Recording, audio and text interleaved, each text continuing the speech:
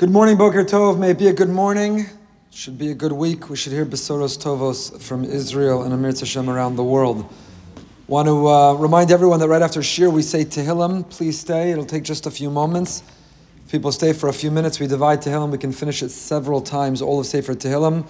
It's a tremendous chus. In fact, it's brought down by many Sfarim. We're not going to get into this today. But the beginning of Parshas Shemos is an allusion. Ele Shemos B'nai Yisrael.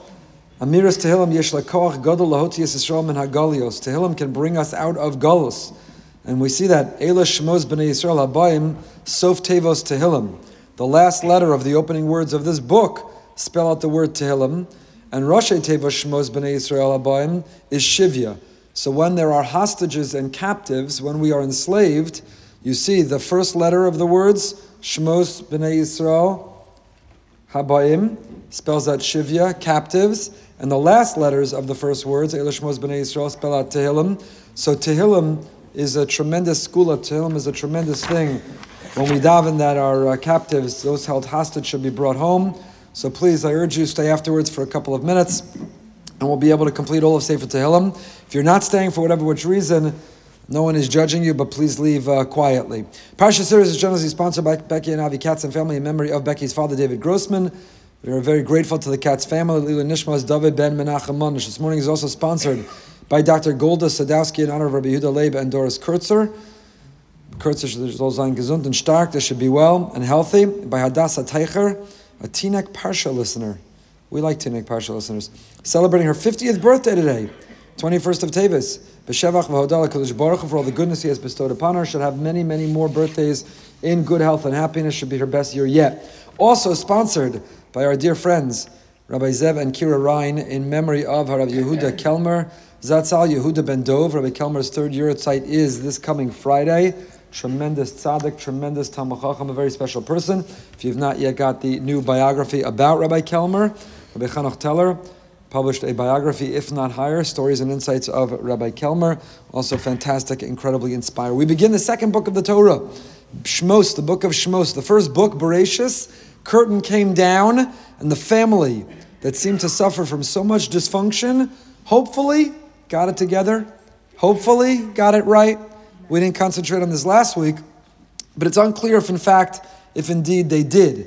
Because when the curtain came down last week, Yosef and his brothers seemed to have reconciled, they seem to have repaired, they're living together in Goshen. Rabbeinu Bechaya has a different spin or approach to it. He says, why are we still observing Tisha B'Av? We know the Medrash Eicha, Chazal, Gemara, Gittin tell us that the Asara Harugei Malchus, the 10 martyrs who did not live contemporaneous to one another but were murdered at the hands of the Romans, were put on trial because the brothers of Yosef were never held accountable for his sale. They were put on trial. They died as a kapara. We have a kina on Tisha B'Av and a slicha on Yom Kippur in memory of those 10 martyrs. Why were they put on trial? Why did they need to die? Why did they need a kapara? Didn't the brothers say, I'm so sorry? Didn't Yosef say, we're all good? Didn't the curtain come down and everything was, well, they lived happily ever after? Rabbeinu Bechaya says, not so much. Not exactly. It was not the most sincere apology, so it wasn't the most comprehensive forgiveness, and therefore the residue of the sinas chinam remains all these years, and continues to haunt us ad hayom hazeh until this very time. There's other approaches, that is Rabbeinu Bechaya. So hopefully the first book is the birth, the formation, and the figuring it out of our family. And we transition to the book of Shemos, which is from a family to a people, from a family to a nation. We're not just a family trying to figure it out, but we're in the Kura Barzel, we are in Mitzrayim, we're in that suffering, that servitude, we're facing that pressure and that heat that often forges us and brings out the best in us and makes us into a people. Ve'ele Shemos B'nai Yisrael habayim Mitzrayim. These are the names of the children of Israel, habayim Mitzrayim, who are coming. What should it say? Asher Ba'u, that came to Mitzrayim. Why is it in the Hova? Why is it in the present tense? Who are coming to Mitzrayim? We discussed it last year. Listen to that share. Reuven, Shimon, Levi, Yehuda, Yisachar, Zvulun, and Binyamin. We go through and we enumerate, we elaborate again the names. Rashi tells us the book of Bereshis ended, the curtain came down, and we reviewed a census of all the 70 names, all the 70 members of the family. And now you turn the page, Shemos, and we start that way again. Why? So Rashi tells us, Chibasan, Kadosh Baruch Hu loves us. And what you love, you count. Some people love their money. Some people love their portfolio. Some people love how many cars they have. Some people love how many homes they have. Some people love, we count what we love. Hashem loves us. He counts us over and over. And what happens? Pasuk Vav. Vayamas Yosef v'chol achav v'chol adorahu. Yosef expired. It's a nice way of saying Yosef died, and all of his generation, his brothers. Uvnei Yisrael paru v'yishatu v'yirbu v'atzma b'mod ma'od v'atim alei haaretz osam. And after he died, and after his generation died, then Bnei Yisrael were fruitful. They multiplied. They promulgated. They proliferated. They increased. They became strong. Me'od v'atim alei haaretz osam. And the nation of Egypt became filled. Population explosion. We were a thorn in the side. We were demographically significant. What does it mean? V'Yosef haya b'Mitzrayim. Pasuk Hey, sorry, I skipped this pasuk. It tells us Vayikol nefesh yotzei Yaakov shivim nefesh. When they first came down, they were 70. V'Yosef haya b'Mitzrayim, and Yosef was in Egypt. Frak the kedushas lever Levi Yitzchak Berditchev brought down the Amaras Tahoros. Yesh lavin lama ne'amar b'Mitzrayim alok var hiktem mitchil lomar abayim Mitzrayim. We introduced the entire section by saying, these are the names of Bnei Israel who came to Mitzrayim. We know where we're talking about. So it could say, Yosef Hayasham, Yosef was there. They came down, they migrated, they immigrated. Yosef was already there. We say, these are the people that came to Boca, and so was in Boca. Yeah, we know what we're talking about. Why do we have to repeat? Just say Yosef Hayasham. Says the Kedushas Levi, because the Medrash tells us, B'shvil Gimel Dvarim Nigalu Yisrael Mitzrayim. There are 3 reasons, 3 causes why we were redeemed from Egypt. Shaloshinu es Shemam, and one of them is we maintained and we preserved our name. V'loshinu es Lashonam, we didn't change our language. V'loshinu es Mabusham, and we had a distinct mode of dress. L'zer Rotza Kosav L'Rames Kan Tchila Sibas Gulas Yisrael Mitzrayim.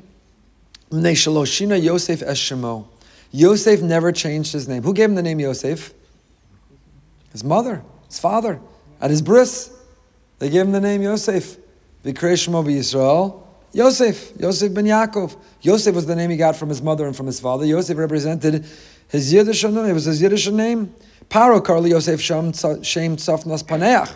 Paro, when he elevated him, when he gave him the position of viceroy, when he became the minister, the secretary of the economy, he gave him a new name, Tzafnas Paneach. Omnam, Yosef lo kibel zos, v'lo shina es shemo klal. Yosef could have put on his business card, Yosef's Twitter handle could have been Tzafnas Paneach. Hashtag Tzafnas Paneach. That could have been his new name. The influencer, Tzafnas Paneach. Yosef says, Shkoyach, thanks, but no thanks. What's a name? A name is more than just a label, more than just a word we use so that we can all talk about the same person or the same thing. What's a name? A name is a description. A name reveals the essence. Chazal tell us that parents have a certain level of prophecy. When they give a name, they're anticipating, they're prophesying, they're describing, they're setting that child up on a trajectory.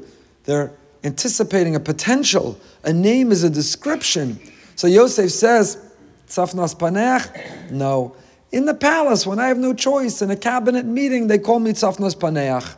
But when I'm back home, how I'm known online and offline? I'm Yosef. So Torah goes out of its way, says the Levi Yitzchak Berditchev to tell us, V'Yosef haya b'Mitzrayim.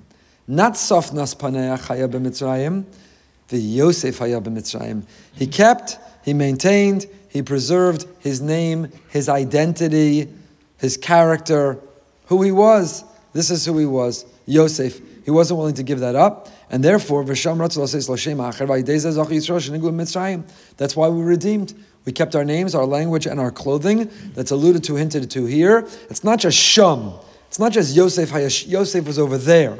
It's even in Mitzrayim, he was Yosef. Sometimes the person has an uncomfortable name to use that name. I'm not going to say my wife has a taina on her parents. They're sitting here. Yocheved is not the easiest name to go to Queen's College with. But you did a great thing, like Yosef. I'm giving you praise. You did the right thing. You know, none of our, well, I guess Racheli has a cha. She didn't want to pay it forward, but we did. But you give a cha to your kid in America, So do you also give an English name? Do you give a name without a ch? Is it Rachel? Do you make it easy? But Yosef haya b'Mitzrayim. It's okay. It's okay to pause. It's okay for the teacher to say, how do you pronounce this? You say, it's a Jewish name. It's a biblical name. I'm a proud Jew. We're proud. We're proud. We have to be proud. Yosef b'Mitzrayim did not introduce himself as Tzofnas Paneach. He didn't say, my name is Rachel. He said, my name is Racheli. My name is Yocheved. Say it with me. We'll teach him how to say ch, guttural ch. Yosef was proud. He was Yosef, still in Mitzrayim. We mentioned Vayamas Yosef, and Yosef died. I had skipped ahead. Vayamas Yosef v'chol achav. That whole generation had died. In Gemara Mesachas Brachos, Otzer Plos HaTorah. We never did Otzer Plos HaTorah on Parsha Shemos, so we'll go back and we'll fill it in now. I think we got this volume afterwards. I don't remember. So Gemara Barachas Daf Nun Hey tells us, Shlosha Dvarim Mekatzrim Yamav U'Shnosav Shel Adam. There are 3 things that shorten a person's life. Or, put differently, 3 things that make a person prematurely gray. V'hamanig atzma b'rabbanos. One of them is the rabbinate. Ta'amar b'chama bar Chanina b'nei ma meis Yosef kodem la'achav. And where do we learn that from? How do you know that there are 3 things that can shorten a person's lifespan? 3 things that can make a person prematurely gray? Because Yosef died before his brothers. Vayamas Yosef v'chol echav. Zakt Rashi, just say, Vayamas all of Yaakov's children. Why Yosef v'chol echav? Because Yosef died first. And why did Yosef die first, says the Gemara? Shehinig atzmo b'rabbanos. Because Yosef was in a position of authority, of responsibility. He bore the burden. He carried the people on his shoulders. Gemara Pesachim Daf Pei Zayin says similarly, Oila l'rabbanos shemikaberes es ba'aleha. Woe unto those who enter the rabbinate, it buries those who take up those positions. The Mishnah in Avos, Sana es harabbanos, hate the rabbinate, avoid the rabbinate. Some of you mekayim that with the chumrah, with Allah chumras, very makbid on that Mishnah in Avos. Hate rabbis, hate the rabbinate, hate the rabbinate. It says in the Sefer Shem Gedolim Adavar Nifla, the Yavitz lo ratz lekabel al atzom mishras rabbanos vayomer baruch shelo asani aved. The Yavitz would not accept upon himself an official position, the capacity of the rabbinate, and he would say, why? He'd say, we make a bracha every morning, shelo asani eved ayin beis dalid, that you didn't make me a slave. He said, shelo asani aved aleph beis dalid. What's aleph beis dalid? Av beis din. Baruch atah Hashem Elokeinu melech haolam, shelo asani aved, av beis din. And the Yavitz in his Tshuvos, Shelos Yavitz, ani mevarach b'chol yom, baruch shelo asani aved, po, u'mevarach shepetarani me'onsham v'lo yashivu lo Hashem. He makes a baruch shepetarani for not making me a rabbi. I'm not announcing anything right now. This is not a major announcement. Chassam Sofer also brings an Uvda Nifla. Otzer Plos HaTorah digs up all of the now references to why people should not go into the rabbinate, and why it shortens your life, and why it makes you prematurely gray, and yet I wouldn't change it for anything. It's the greatest job in the world. Baruch Hashem, it's a tremendous chus. Of course, Chazal did not mean that.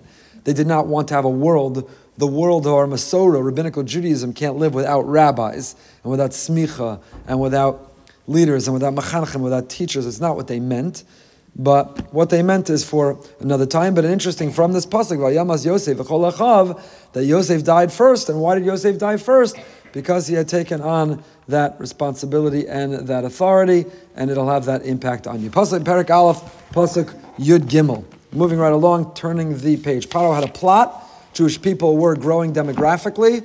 They were growing in their voter base. They could overthrow. They could take over a coup. Paro was threatened by it, and so he enslaved them. And so he made them work. Vayavidu Mitzrayim, Perek Aleph, pasuk Yid Gimel. Vayavidu Mitzrayim is Bnei Yisrael befarach, and the Egyptians enslaved the Jewish people with a crushing hardship. Says Rabbi Soloveitchik, says the Rav and the Rav Chumash, the Egyptians enslaved the Jewish people with backbreaking labor. The enslavement took place in 3 stages. In the first stage, Paro demonized the nation, arguing they constituted a potential 5th column that threatened Egypt from within, lest they increase and a war befall us and they join our enemies. That's pasuk Yud. Pen tikraena milchama v'nosav gam hu al son einu v'nilcham banu va'olam min haaretz. The first stage of anti-Semites is to question our loyalty, a dual loyalty.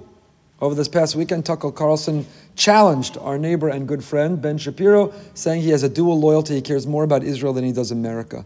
It's a slander. It's an anti-Semitic slander against a great patriot and a great Jew and a great defender of Israel. And it should be very eye-opening about Tucker before you buy into everything else that he says or watch him as if he's some great Das Torah to say such a horrible thing. That's where the anti-Semitism begins, when it raises the charge of dual loyalty. You see this from the Psukim, the Rav says.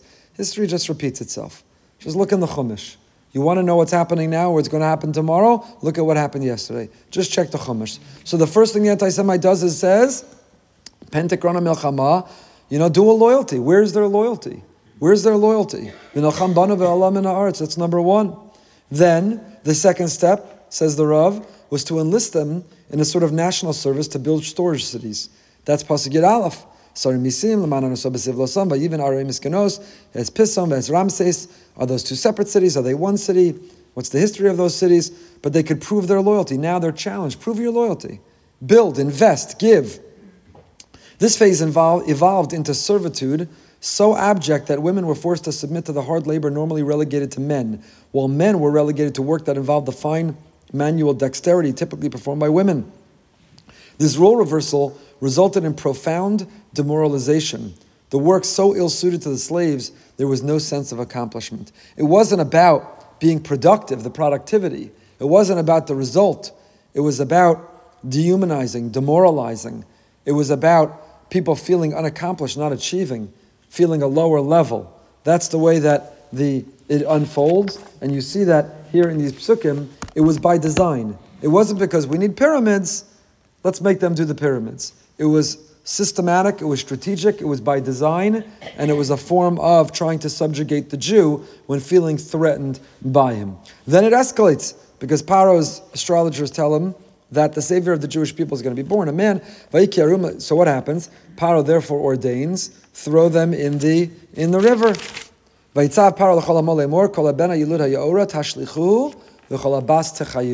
Every son that will be born into the river, throw him, and every daughter shall you keep alive. The men, the boys, have to be thrown in the river. Back to the Amaros Taharos. Says the Rachmish Zivka. He quotes here from the Tiferes Uziel. Now, why was that a solution?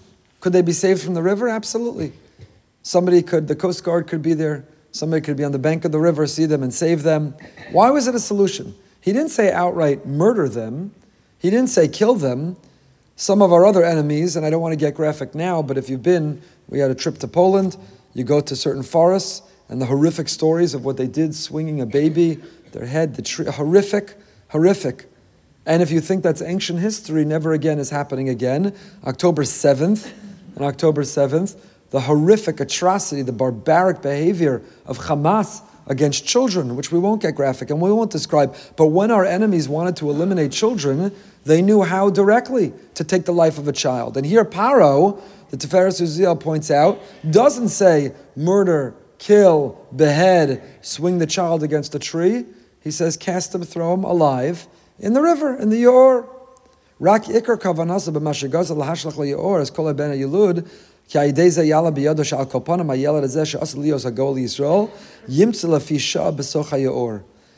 if the child survives, and even if the future savior of the Jewish people, the leader of the Jewish people, will survive an hour in this Yaor, the Yaor, the Nile, represented the greatest moral corruption, depravity, moral compromise of Egypt. They worshipped the Nile. They worshipped it. Rather than we who depend on the rain, who look to Hashem, they received all their irrigation from the Nile, and therefore they thought the Nile was their answer, their economy. The Nile was what would make them rich. They worshipped, they bowed down to the Nile. And the Nile was filled with this filth, the Avodah Zarah, the idolatry, the moral decadence, the moral confusion. And so this child who would be in that environment, this child who would be, or even for an hour, he said,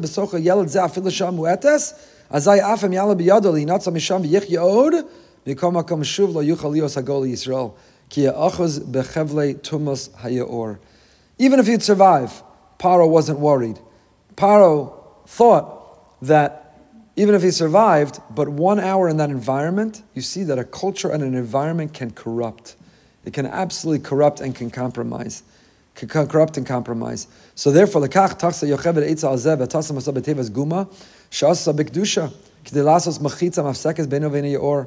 That's why the basket was lined with tar. The basket was lined in order to insulate baby Moshe from not just the water couldn't leak in and sink the basket, but not the physical, the metaphysical, the spiritual influence. Now it's an interesting vort. It's an interesting Torah of the Tiferes Uziel, but I think it's also extremely important for us to maintain this awareness all the time about our environment, about the influences that we expose ourselves and our families to, about our environment, about how much it can corrupt, how much it can penetrate, how much it can compromise, how much we need to protect ourselves, from it, because part of Paro's strategy was, if they just assimilate. Today we don't have the Yaor, but today we have a country that welcomes up with open arms. Assimilate, integrate, disappearance of the American Jew. And yet, that's the danger.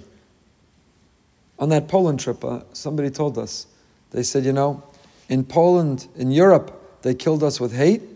In America, they're destroying us with love. In Europe, they destroyed us with hate. In America, they're destroying us with love. And so, a person has to be mindful and careful. It doesn't mean we don't participate and contribute to and take the best of the environment that we're in. But kapdeo v'chashdeo, we have to do it with a certain mindfulness and awareness. That was Paro's strategy. You don't have to kill the baby. Just let them be saturated in the Yaor. Because a few moments in the Yaor, it'll compromise, corrupt them forever. They could never emerge from there and be a leader of the Jewish people. Could never emerge and be a leader of the Jewish people. Next. Perek Beis Pasuk Gimel. Parsha continues and tells us,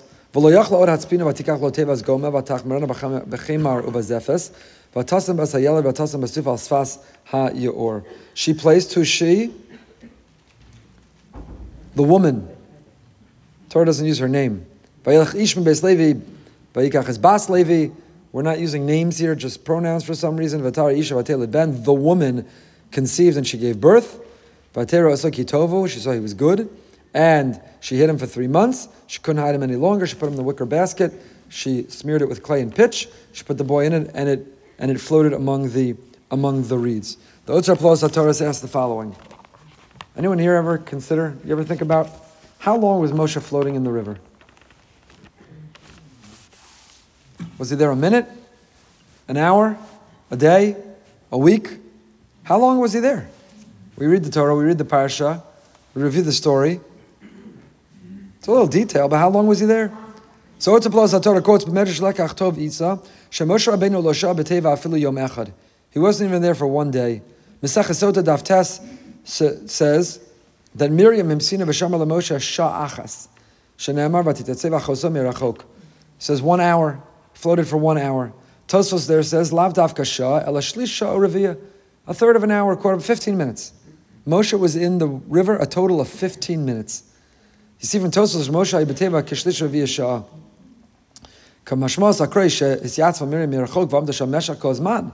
It sounds like Miriam hid, and she watched, and she was there a long time, and Bas Paro Bisya is going for a swim, and she's doing the backstroke, and she's relaxing, and then she sees, and she stumbles upon it, and she reaches, and the way we picture it in our own mind, it unfolds over a period of time. Moshe's just floating, and Miriam's watching anxiously, and doesn't know what will be, and Aaron, we know the Balaturim, that it was Aaron who was crying, he was worried, and we picture it's a long time. According to Tosfos, 15 minutes.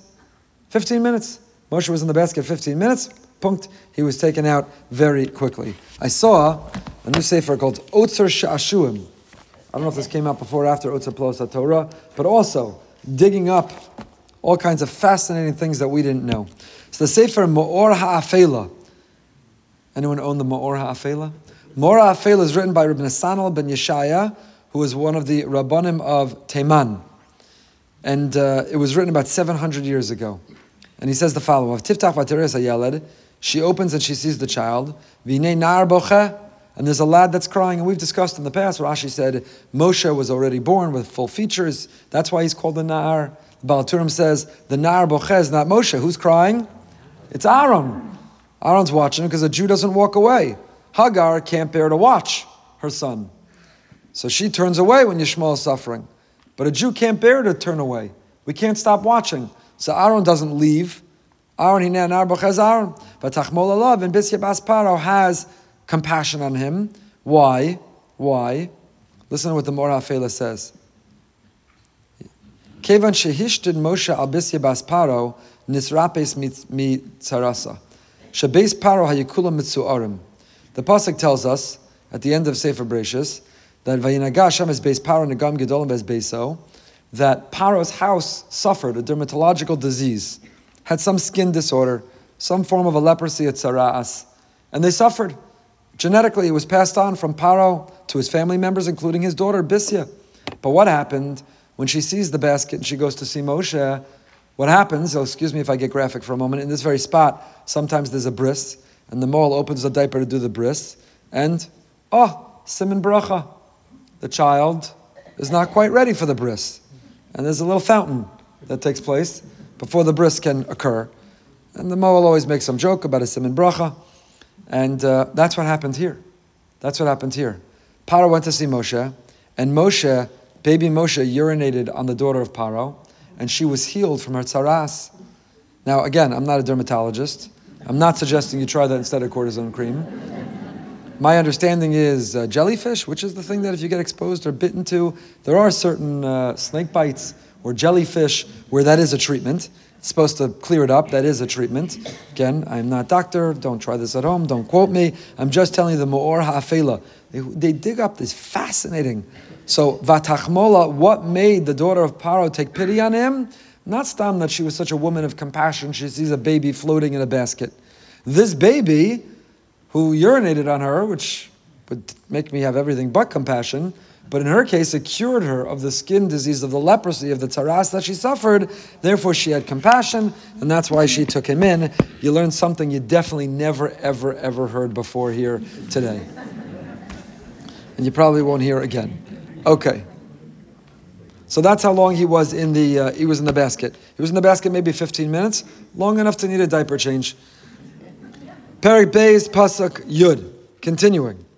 Vaigdala Yeled. So Paro, she brings Moshe back to the palace, and Moshe grows up under Paro, who will be his arch nemesis. The whole storyline is amazing. It's amazing. You couldn't write this up. You couldn't make this up. That the future savior, who Paro was so dedicated to eliminate, he ends up raising in his house, not knowing under his nose. Hashem is amazing. No? Hashem is amazing. It's going like this to Paro. You thought you could get rid of the Savior? You thought you're going to drown him by ordaining you got to throw them all in the river? Guess what? Your daughter just brought him home. You're paying his tuition. You're feeding him, this growing boy. Just brought him home. And why is it, again, we've discussed so much of this in the past. Why did Moshe need to grow up in a palace? It's a beautiful, Ibn Ezra Sfarna. Because if Moshe Rabbeinu was going to act like a prince and a king, and he was going to confront royalty and monarchy, he had to be raised in a palace to think like a prince and a king. Because the Jewish people suffer.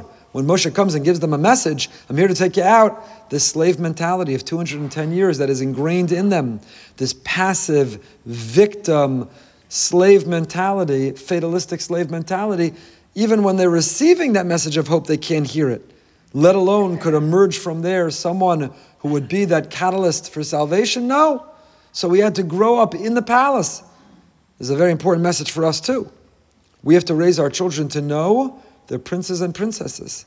Some know it very well. Not that kind of Jewish American princess. But we have to raise them to know that they're Jewish. They're Jewish, Yiddish, Torah princes and princesses. Kadosh Baruch Hu is our father. And he's the king of kings. And if he's the king, it makes you, and therefore it's pasnish. It's pasnish. Yeah, other children, okay, but not you. Prince and a princess. You have responsibility, the way we carry ourselves, the way we speak, where we go, what we do, how we behave. We have responsibility. If we're going to raise them to act like princes and princesses, then from a young age, they need to believe that they're growing up in a palace. They need to see royalty demonstrated. And if they see and they live and they breathe royalty, then they'll act like proper and appropriate royalty. So Moshe is brought none other than into Paro's house itself. It's extraordinary. The storyline, the script is absolutely incredible. It's extraordinary. So she brings him in. And she gives him a name. And what name does she give him? Moshe. Why Moshe? Min hamayim mishisihu. I drew him forth from the water. Says the Tiferes Uziel, Moshe Rabbeinu aya Gilgal shel Noach. We have a tradition that Moshe Rabbeinu was the reincarnation of Noach. Al Noach hayatayna lama lamasa nafshel espalatzal anshei doro. Noach, we're talking about this now on Living with Emunah Wednesday mornings. Noach, they're called Mei Noach. The Navi Yeshai calls them the floods of Noach. Why was Noach? Noach, he worked so tirelessly. He built the teva. He maintained it, took care of all the animals, saved humanity. And poor guy is a villain. We call it the flood of Noach. Why? Because he could have davened for his generation and he didn't. He could have saved not only himself and his family, he could have, if he believed in himself, he could have inspired the whole generation. So he needed a tikkun. His neshama needed to repair, a second chance. Noach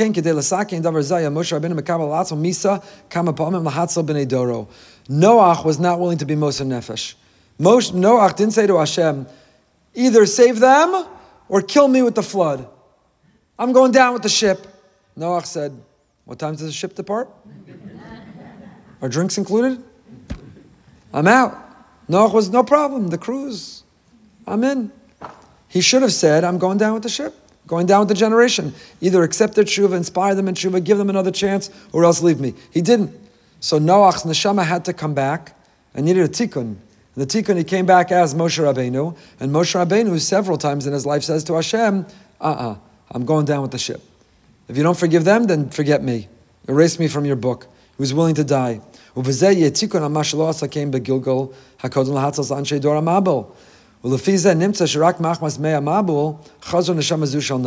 So why did the neshama of Noach have to come back reincarnated as Moshe? Because of the Mabul, because of the water. And that's why Bisya gives him the name Moshe, Ki min hamayim, because of the water, Mishisiyu, he was schlepped back down to this earth a second time.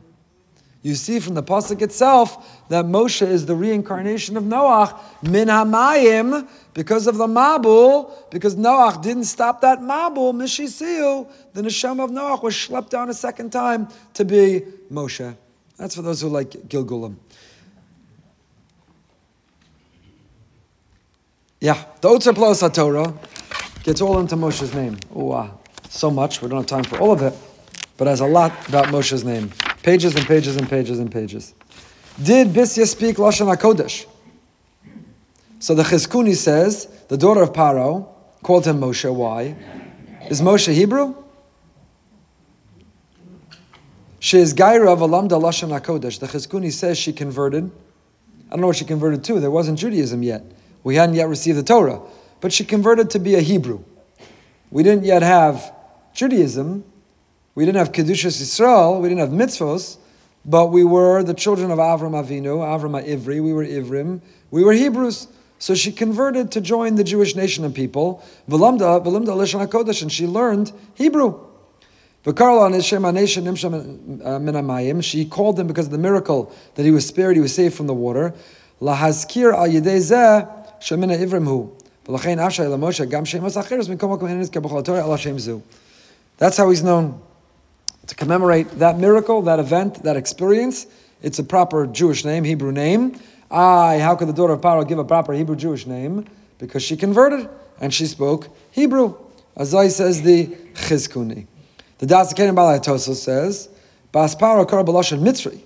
Moshe is not a Jewish name, a Hebrew name. Moshe is an Egyptian name.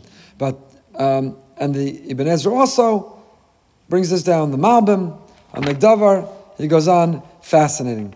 Who called him? Chizkuni has another opinion that who gave him the name Moshe? Yocheved Karasa Moshe. V'lo Bas Paro. Shrei Bas Paro lo ha'isa yadas l'daber b'lashon hakodesh. Bas Paro shala es Yocheved mahu lashon Moshe. V'gidi lo shu lashon amshacha az amra Bas Paro sheyafa Karasa. So the Chizkuni has a second opinion, maintaining in both opinions that Moshe is Hebrew.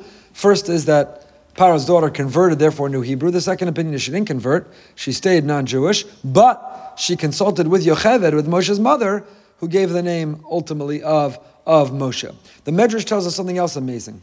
Mikan ata lamed scharin shel gomle chasadim. Af al pi shahar b'shem asay Moshe lo nikva lo shem b'chol Torah ela k'Moshe karaso bisya bas Paro v'af HaKadosh Baruch Hu lo karu b'shem acher. Moshe had many names, many other names.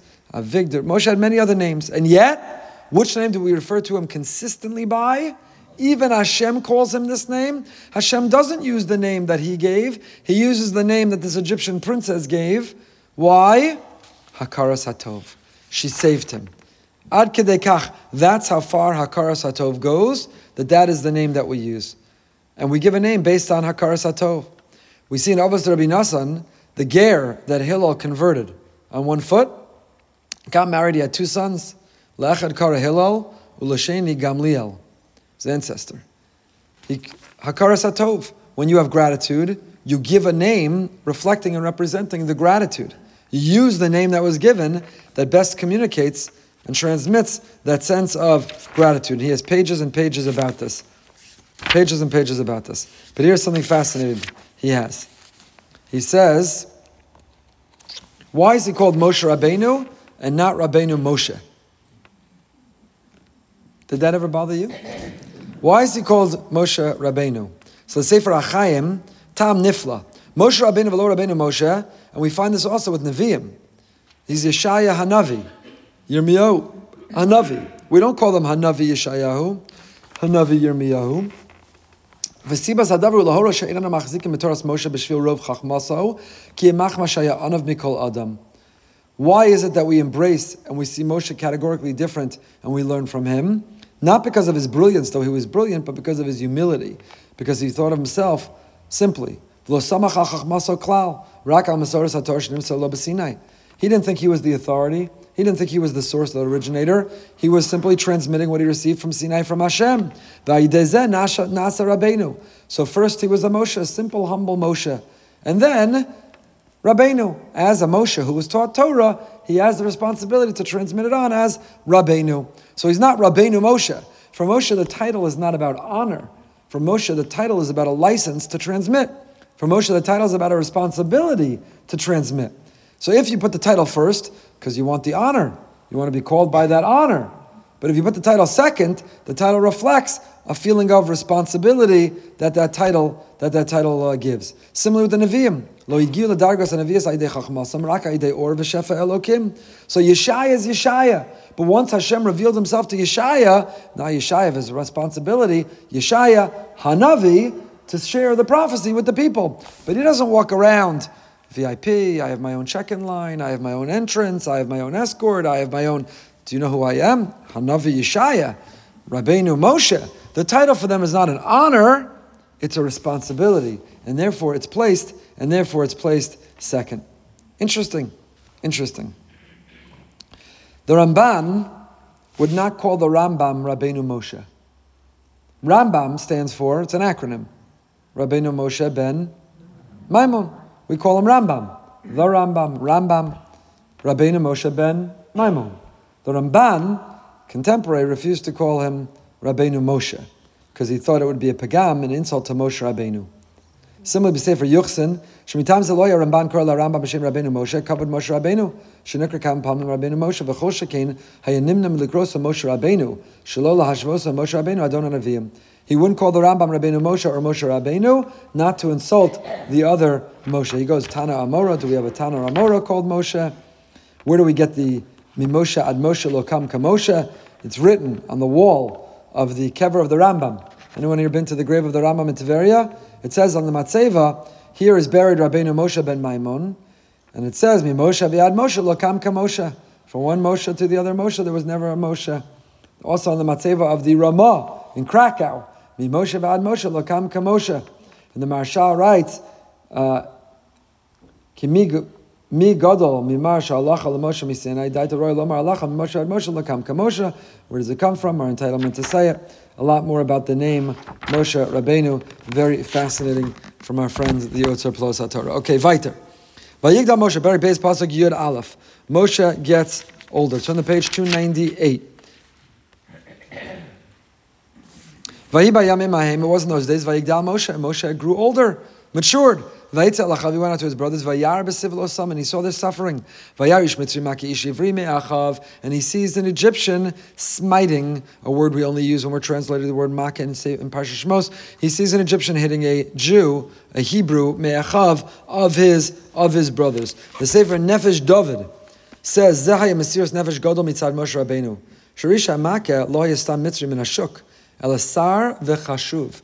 This Egyptian was not some homeless hobo hitting and mugging somebody walking by. The Egyptian himself was a person of distinction, a person of prominence.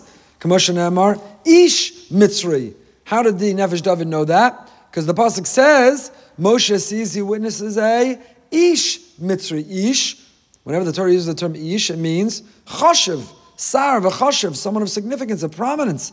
Ish is lashon chashivos. V'afilu hachi lo nisyari Moshe Rabbeinu v'hargo v'zehaya mesiras nefesh gadol. Here Moshe shows true greatness, true maturity. It's easy to pick on someone less than you, smaller than you. It's easy to pick on someone who doesn't threaten you, but to stand up to someone chashiv, sar, to confront power, that shows mesiras nefesh. That's riskier. And that's what Moshe Rabbeinu was willing to do. Moshe wanted to do it quietly. His own name v'amar, acheno daha davar. Shemnei adam is vadim mizeh mesiras nefesh v'nasam v'fursam in abrios. Moshe didn't want that vayivrach Moshe.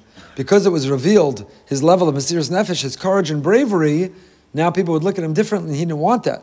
Vayivrach, he ran away not because he was fearful of revenge. Why did he run away? He was fearful of honor. He didn't want people to now see him differently. He's courageous, he's brave, he's strong, and that was what caused him to run away. Azay zakt the Nefesh David. Perek Beis, Pasuk Chav Gimel. Continuing. Turning the page again. We're trying to move through the Parsha, deeper into the Parsha. Moshe has to run away. He's forced to run away as a result, and when he runs away, he finds his wife. Where does he find his wife? At the well, where all good Jewish boys go to find a wife. At the Be'er. Moshe finds a wife, he marries at the Be'er. Why the Be'er? Why? Why do we find so many of our ancestors found their significant others specifically at a well? What is the significance of the well? One of my cousins got engaged in Lakewood and at the Vort. They were talking about by the bear. It was a Vort. My Babi Allah Shalom didn't understand. By a bear? They met in a zoo? Where did they see each other? By the bear. Be'er. Not by the bear, the animal. By the be'er. By the be'er, the well. So we discussed this also in the past. The well, drawing up, water in Mayim El Torah. The well, chesed, there's a lot of significance specifically to the well, and a lot we can learn in modern shidduchim.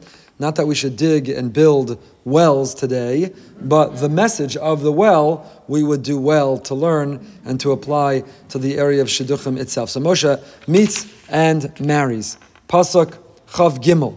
Vayibayamim harabim on top of page 300. During those many days, Vayamas Melech Mitzrayim ve'anchu b'nei Yisrael min avodah vayizaku. By the way, he deals with the Oter Plus HaTorah. We won't get into it. But did Aaron know where Moshe was? Were Aaron and Moshe in touch when Moshe was growing up in the palace? Aaron watched the whole thing unfold. He knows where Moshe went. Aaron was hiding behind the tree watching. Bisya, the daughter of Paro, takes Moshe from the basket. He was only there a total of 15 minutes. He finished urinating on the daughter of Paro, healed her skin disease, and was brought home. And Aaron knows. Did he follow? Did he track? Was he aware? Did they communicate? Did they interact? When Moshe leaves Vayar b'siv losam, he leaves the palace and he sees their suffering and he goes to help. Did Aaron say, Achi, my brother, how you doing? It's good to see you. Did they connect? And when Moshe has to run to Midian and he disappears for all those years, does Aaron know where he is? Does he think he's never coming back? Was he under the impression they said goodbye for the last time? So many questions that we've read this parsha a billion times and never thought of and never asked. And never researched, but the Oter Plus HaTorah does, and he has a very fascinating approach to it. But back to our pasuk. Vayamas Melech Mitzrayim, Vayanchu b'nei Yisrael min ha'avodah. This king dies. Vayanchu b'nei Yisrael min ha'avodah, vayizaku. And the children of Israel groaned because of the work, and they cried out. They cried out to Hashem. HaKadosh Baruch Hu heard. He heard their cries. Says the Amaras Taharos, says the holy Rach Mishrifka, he quotes the Nom Elimelech, the Hiliger of Elimelech of Lezhinsk, and he says the following, a ganze arichos, ala pasuk, Vayenchu b'nei Yisrael min avodah, Vayizaku v'tasha v'asam elokim min avodah, mevar b'derech musar. Ki be'emes, im yachshav adam la'asos tshuva, al ma she'asa shelo kahagan. If a person made a mistake, a person misbehaved, and they want to do tshuva, they want to repair, they want to correct, they want to fix what they did wrong. V'yidme kidai lo ba'anacha belvad, v'yistapek b'zeh latzeis ha'idei tshuva. V'achar kach, yachzor lehergelo mikodem. So a person is embarrassed, they're ashamed by what they did, by the mistakes, by what they said, by where they went.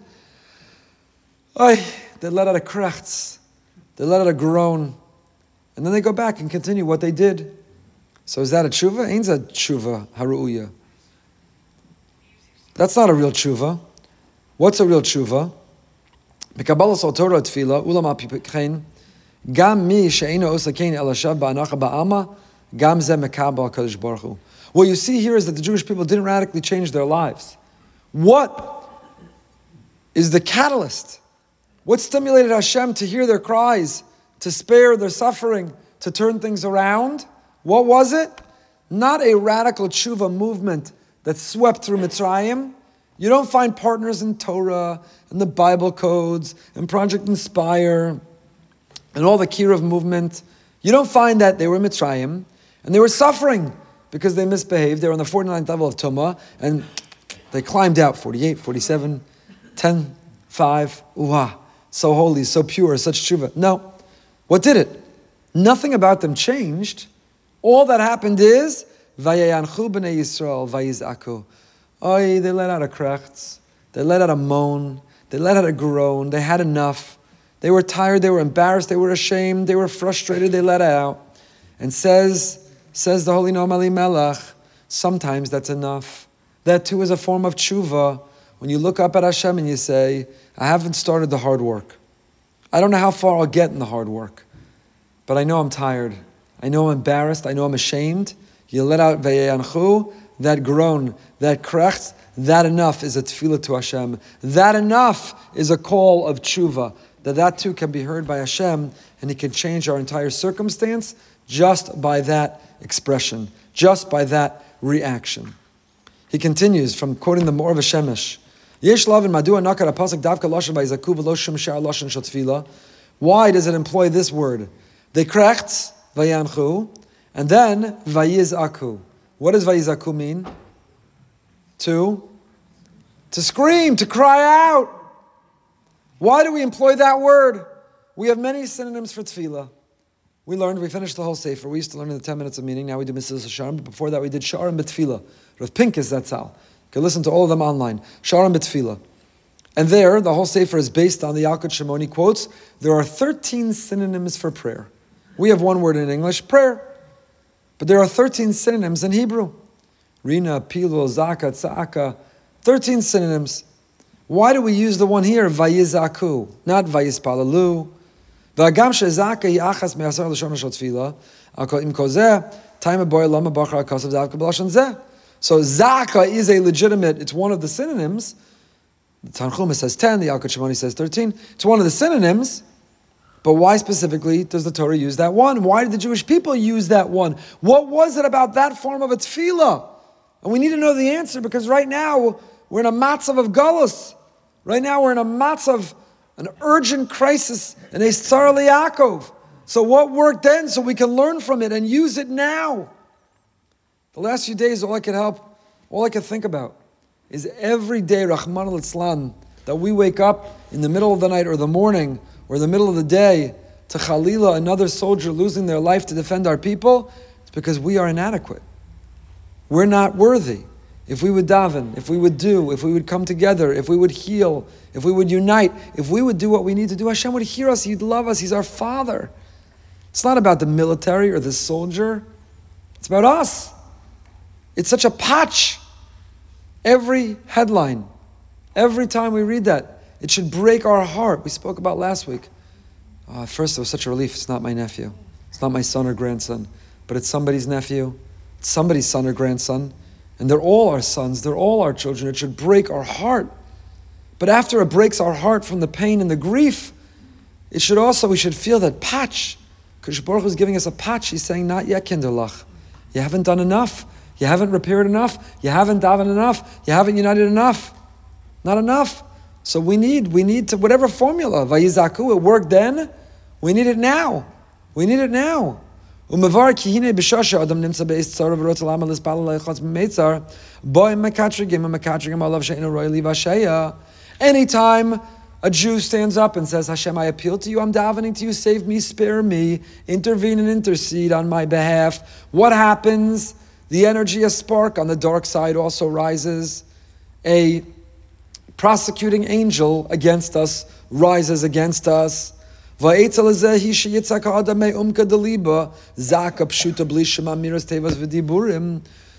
got a battle.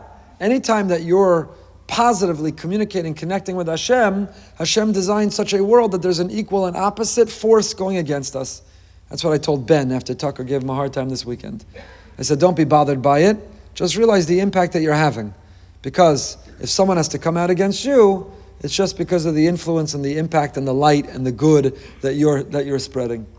So when we dive into Hashem, we say, Hashem, save us, spare us. We surrender to you. You're in charge. You're in control. We desperately need you. What happens? A makatre, a prosecuting angel, comes back and says, don't listen to them. Says to Hashem, don't listen. You're going to listen? You're going to spare them? Do you know how pathetic they are?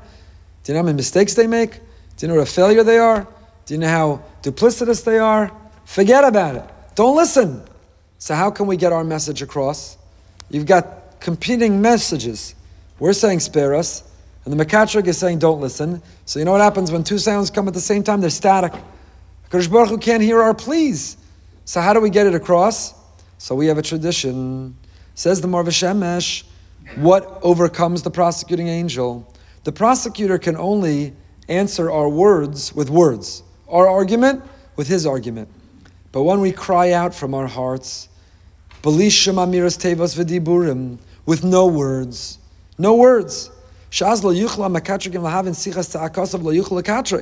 so if the attorney makes an argument, the opposing attorney could offer a counter argument.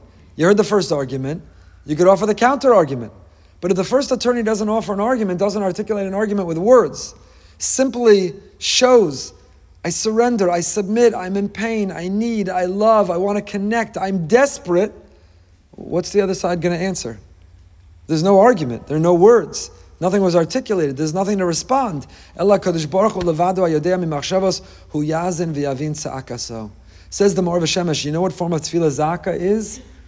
When we cry out, when you see that headline, when you read that alert, when you follow that news, when you speak to someone in Israel and understand what they're going through, when you go and see with your own eyes, and all you do is cry, and all you do is groan, and all you do is krechz, and all you can do is emote, that is a form of a tefillah that goes directly upstairs, that gets past all the obstacles and impediments, all the barriers, and all the opposing forces. But Chaver, can we bring ourselves to do that, to produce that? Or we just mumble the words? I got the Tehillim, we say afterwards, I said my little booklet, I davened, I'm not minimizing, I'm not knocking that, that's huge and we need to and we have to. But if all we're offering are the words without the feeling and without the cry to accompany it, it's not going to get where it needs to go. It's not going to get past what it needs to get past. We have to bring the zaka. V'zeu she'asu b'nei Yisrael mitzrayim v'yanchu b'nei Yisrael min ha'avodah v'yizaku. Shetzaku b'kol pashat belvad bli shum dibur. V'ayidei zeh v'tal shavasam ela elokim min ha'avodah. Do you ever have a friend, a family member who's in such pain? All they can do is collapse on your shoulder and cry and scream. There's no words. They don't have to tell you, I found out this, I heard this, I'm going through this, it feels like that. They just collapse on you and cry. And there's nothing more sincere, more authentic, more genuine. That's vayizaku. That's the tefillah of zaka. And that results in vatal shavasam el elokim and avodah vayeda elokim.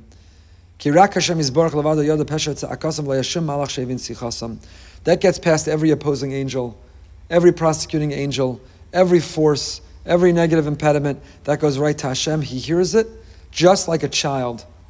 A child. There's nothing worse. When your child says, I'm upset about this, or I had a bad day that, or they bullied me on the bus, or I got a bad grade. Okay, so now you could try to... But when they just come home, they can't breathe, and they're crying, and you hold them, that hits you in a way. That hits you. You're ready to do anything in the world for them. So what is it? Just tell me. You could tell me anything. I want to help. Just tell me. And they can't. They can't even catch their breath. They can't even say words. There's just such a sadness, such a pain. That hits a parent like nothing else in the world. That's the tefillah of Zakah. That's what Hashem is waiting for us. We want to change the headlines. Every day we dread waking up to a headline of another soldier, and every day we hope to wake up with the headline of Sinwar's head on a plate, of taking down the heads of Hamas, that it turns out in the headquarters in Qatar and around the world, simultaneously, they're all gone. How do we turn the headlines from the ones we dread to the ones we can't wait and we hope for? Vayizaku b'nei Yisrael. Then HaKadosh Baruch Hu hears. Then Vatal Shavasam Elokim. That's when he hears and that's when he responds. That's when it makes it different. Says the Oav Yisrael, the Apter of Dine Beisha Adam Nimtza Beis Tzara V'Tzarech Lizok Al Hashem Yisbarach Ha'ikar Shelo Lispal Al Tzar Atzmo Rak Amasha Atzaros Mevatlos Osam Yavodos Hashem Yisbarach V'az Ya'aleh L'chol HaTfilah She'Ispalal. Says the Oav Yisrael, the Apter of, you see in this pasuk the methodology, the formula for an effective tefillah. This is such an important parsha right now. Jewish people were stuck, they were suffering, it seemed there was no way out, and HaKadosh Baruch Hu spared them, He saved them. So we need that formula. We need to follow in those footsteps. What did they do? How did they get there? It says, the Apter of the Oav Yisrael, he says, because they didn't daven for themselves. V'yanchu b'nei Yisrael min ha'avodah v'yizaku v'atal shavasam min ha'avodah. Min ha'avodah, he says, is an allusion to not the hard back-breaking labor and work of building the pyramids. What was the avodah? Hashem, if we're doing that, we can't serve you. Min ha'avodah means min avodas Hashem. If we're so distracted and we're so dedicated and we're so devoted and we're putting so many resources towards this other thing, then our avodas Hashem is suffering. V'zeu she'amar v'yanchu b'nei Yisrael she'nanchu b'nei Yisrael ha'mashem mitzrim mevatnem osam avodas Hashem. V'tal shavasam elokim min avodah kol ha'tfilah she'izpalu hayalem aleh el elokim kiven she'izpalu al bitula me'avodas Hashem yizbarach. Hashem, I love you, and you put me here in this world to serve you, but I can't fulfill my mission if I'm so distracted and busy just trying to survive. So HaKadosh Baruch Hu, billions and trillions of dollars are going to have to go into Israel just to rebuild and just to fix an economy and just to treat a TSD. How can we support yeshivas and kollel and erev and kashrus? And how can we do kiruv? And how can we change your world? So min ha'avodah, the formula to daven to Hashem, to give us relief, is to say that we can't succeed in our mission, our main purpose, and why you created us, if we have to dedicate so much time, resources, and our energy just to survive and fight an enemy. Min ha'avodah, spare us, so that we can dedicate and direct our avodah to avodas Hashem, and not to the avodah of building the pyramids. Azai Zak the Oav Yisrael, a third interpretation of what it means, vayeyanchu. This is the formula. This pasuk is so important. Vayeyanchu, vayizaku. One last idea. I have, of course, a ton more, but I'll tell you one last to bring back an old friend of ours, the Imre Chaim, the Heilige Vizhnitzer. Says the Imre Chaim, skip to Perek Daled, Pasuk Lamed Aleph. We'll end with this. Chapter 4, Pasuk Lamed Aleph. Middle of page 312. Hashem says to Aaron, go meet Moshe in the wilderness. And he went and he found him at the mountain, he kissed him. Moshe relates everything that happened. They go and they gather the Zakanim. Aaron repeated all the things that Hashem had told Moshe. They did these signs, and the people believed. Vaya'amein ha'am, vayishma'u ki pakad Hashem es b'nei Yisrael ki ra'az an yom, vayigdu, vayishtachavu. What happens? The people believed, and they heard that Hashem remembered the children of Israel, that He saw their affliction, they bowed their heads, and they prostrated themselves, they accepted. Frag the Imre Chaim, the Vizhnitzer Rebbe. Eich yitachen shaya vaya'amein ha'am, lifnei vayishma'u. First you hear, and then you believe. Here the pasuk says, "Vaya'amein, vayishmu." They believed, and then they heard. It's out of order. It's the wrong order. What does it sound like? Nasa v'nishma. Reza mamish, nasa lefnei nishma. But we weren't at the madrigi yet of nasa v'nishma. And we don't credit Klal Yisrael for nasa v'nishma in Mitzrayim. That wasn't until our Sinai. So what's going on over here? That first the pasuk says vaya amen, and then vayishmu. It's out of order. Listen to this insight. Ad az hayu Klal Yisrael regilan shebechol makom shayu shnei achim haisa b'nei meriva. You know all the Jewish people saw? Since our inception as a family and the early stages of our peoplehood, all they saw, whenever there were two siblings, there was sibling rivalry. Whenever there was a family, there was dysfunction. You've heard me say forever. What's the definition of dysfunctional family? Any family with more than one person in it. That was Klal Yisrael's definition of a dysfunctional family. Any family with more than one person in it. Whenever there are two brothers, Hayah b'nei Meriva. So it says the Medrash, a pasuk in Shir Hashirim.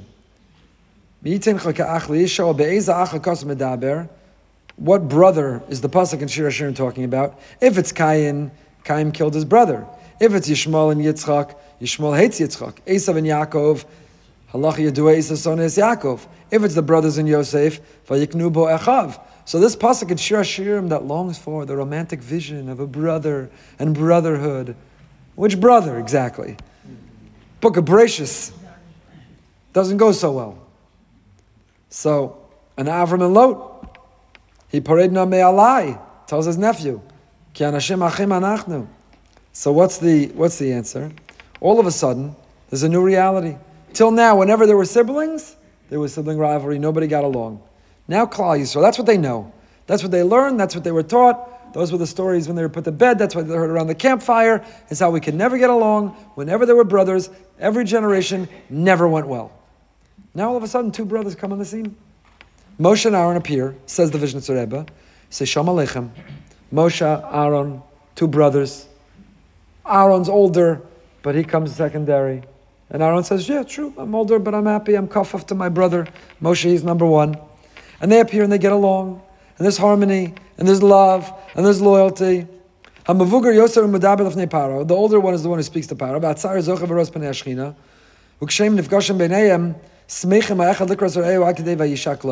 And they're kissing, and they're hugging, and they're stroking, and they're holding hands, and their arms around each other. Kadosh Baruch Hu promises, V'racha v'samach b'libo, Kishro Yisrael tofa muflas kazos, lo yizkukim yoser l'shum osu mofes. I don't need to see a stick turn into a snake. I don't need to see any other miracle. I don't need any miracles. Two brothers and they get along, there's no miracle greater than that. Whatever's about to happen here, this is truth. We accept it. Vaya'amein ha'am, ki kvar ha'aminu l'chol ma shenemar vayishma'u. Whatever these two are going to say, we believe. But they didn't say it yet. Doesn't matter. These are the first two to get along. These are the first two to love each other. These are the first two to be loyal to one another. Whatever they have to say, we're in. We believe. We want to hear. First two they were ever exposed to, first two that they've heard about, who get along. Chevra, that's our answer. We got to get along. We got to love one another. We have to be what Moshe and Aaron, they were not just nosei ba'olam chavero for tsar, but they were what the Altar of Kelm and others call, they were nosei besimcha of chavero. They had the capacity to forgive one another. They were able to be happy for the other. Moshe's happy for Aaron, he's the Kohen Gadol, even though he'd love to be. Aaron's happy for Moshe, he's Moshe Rabbeinu, the Ava Nevi'im, even though he's younger. Happy, he's happy. So therefore, that's what we need to be happy for one another, to forgive one another, to be able to be loyal to one another, to love one another. And if we do that, that's the biggest miracle, and that'll bring the miracles that we're so desperate for. Should be a good day, we should hear Besoros Tovos.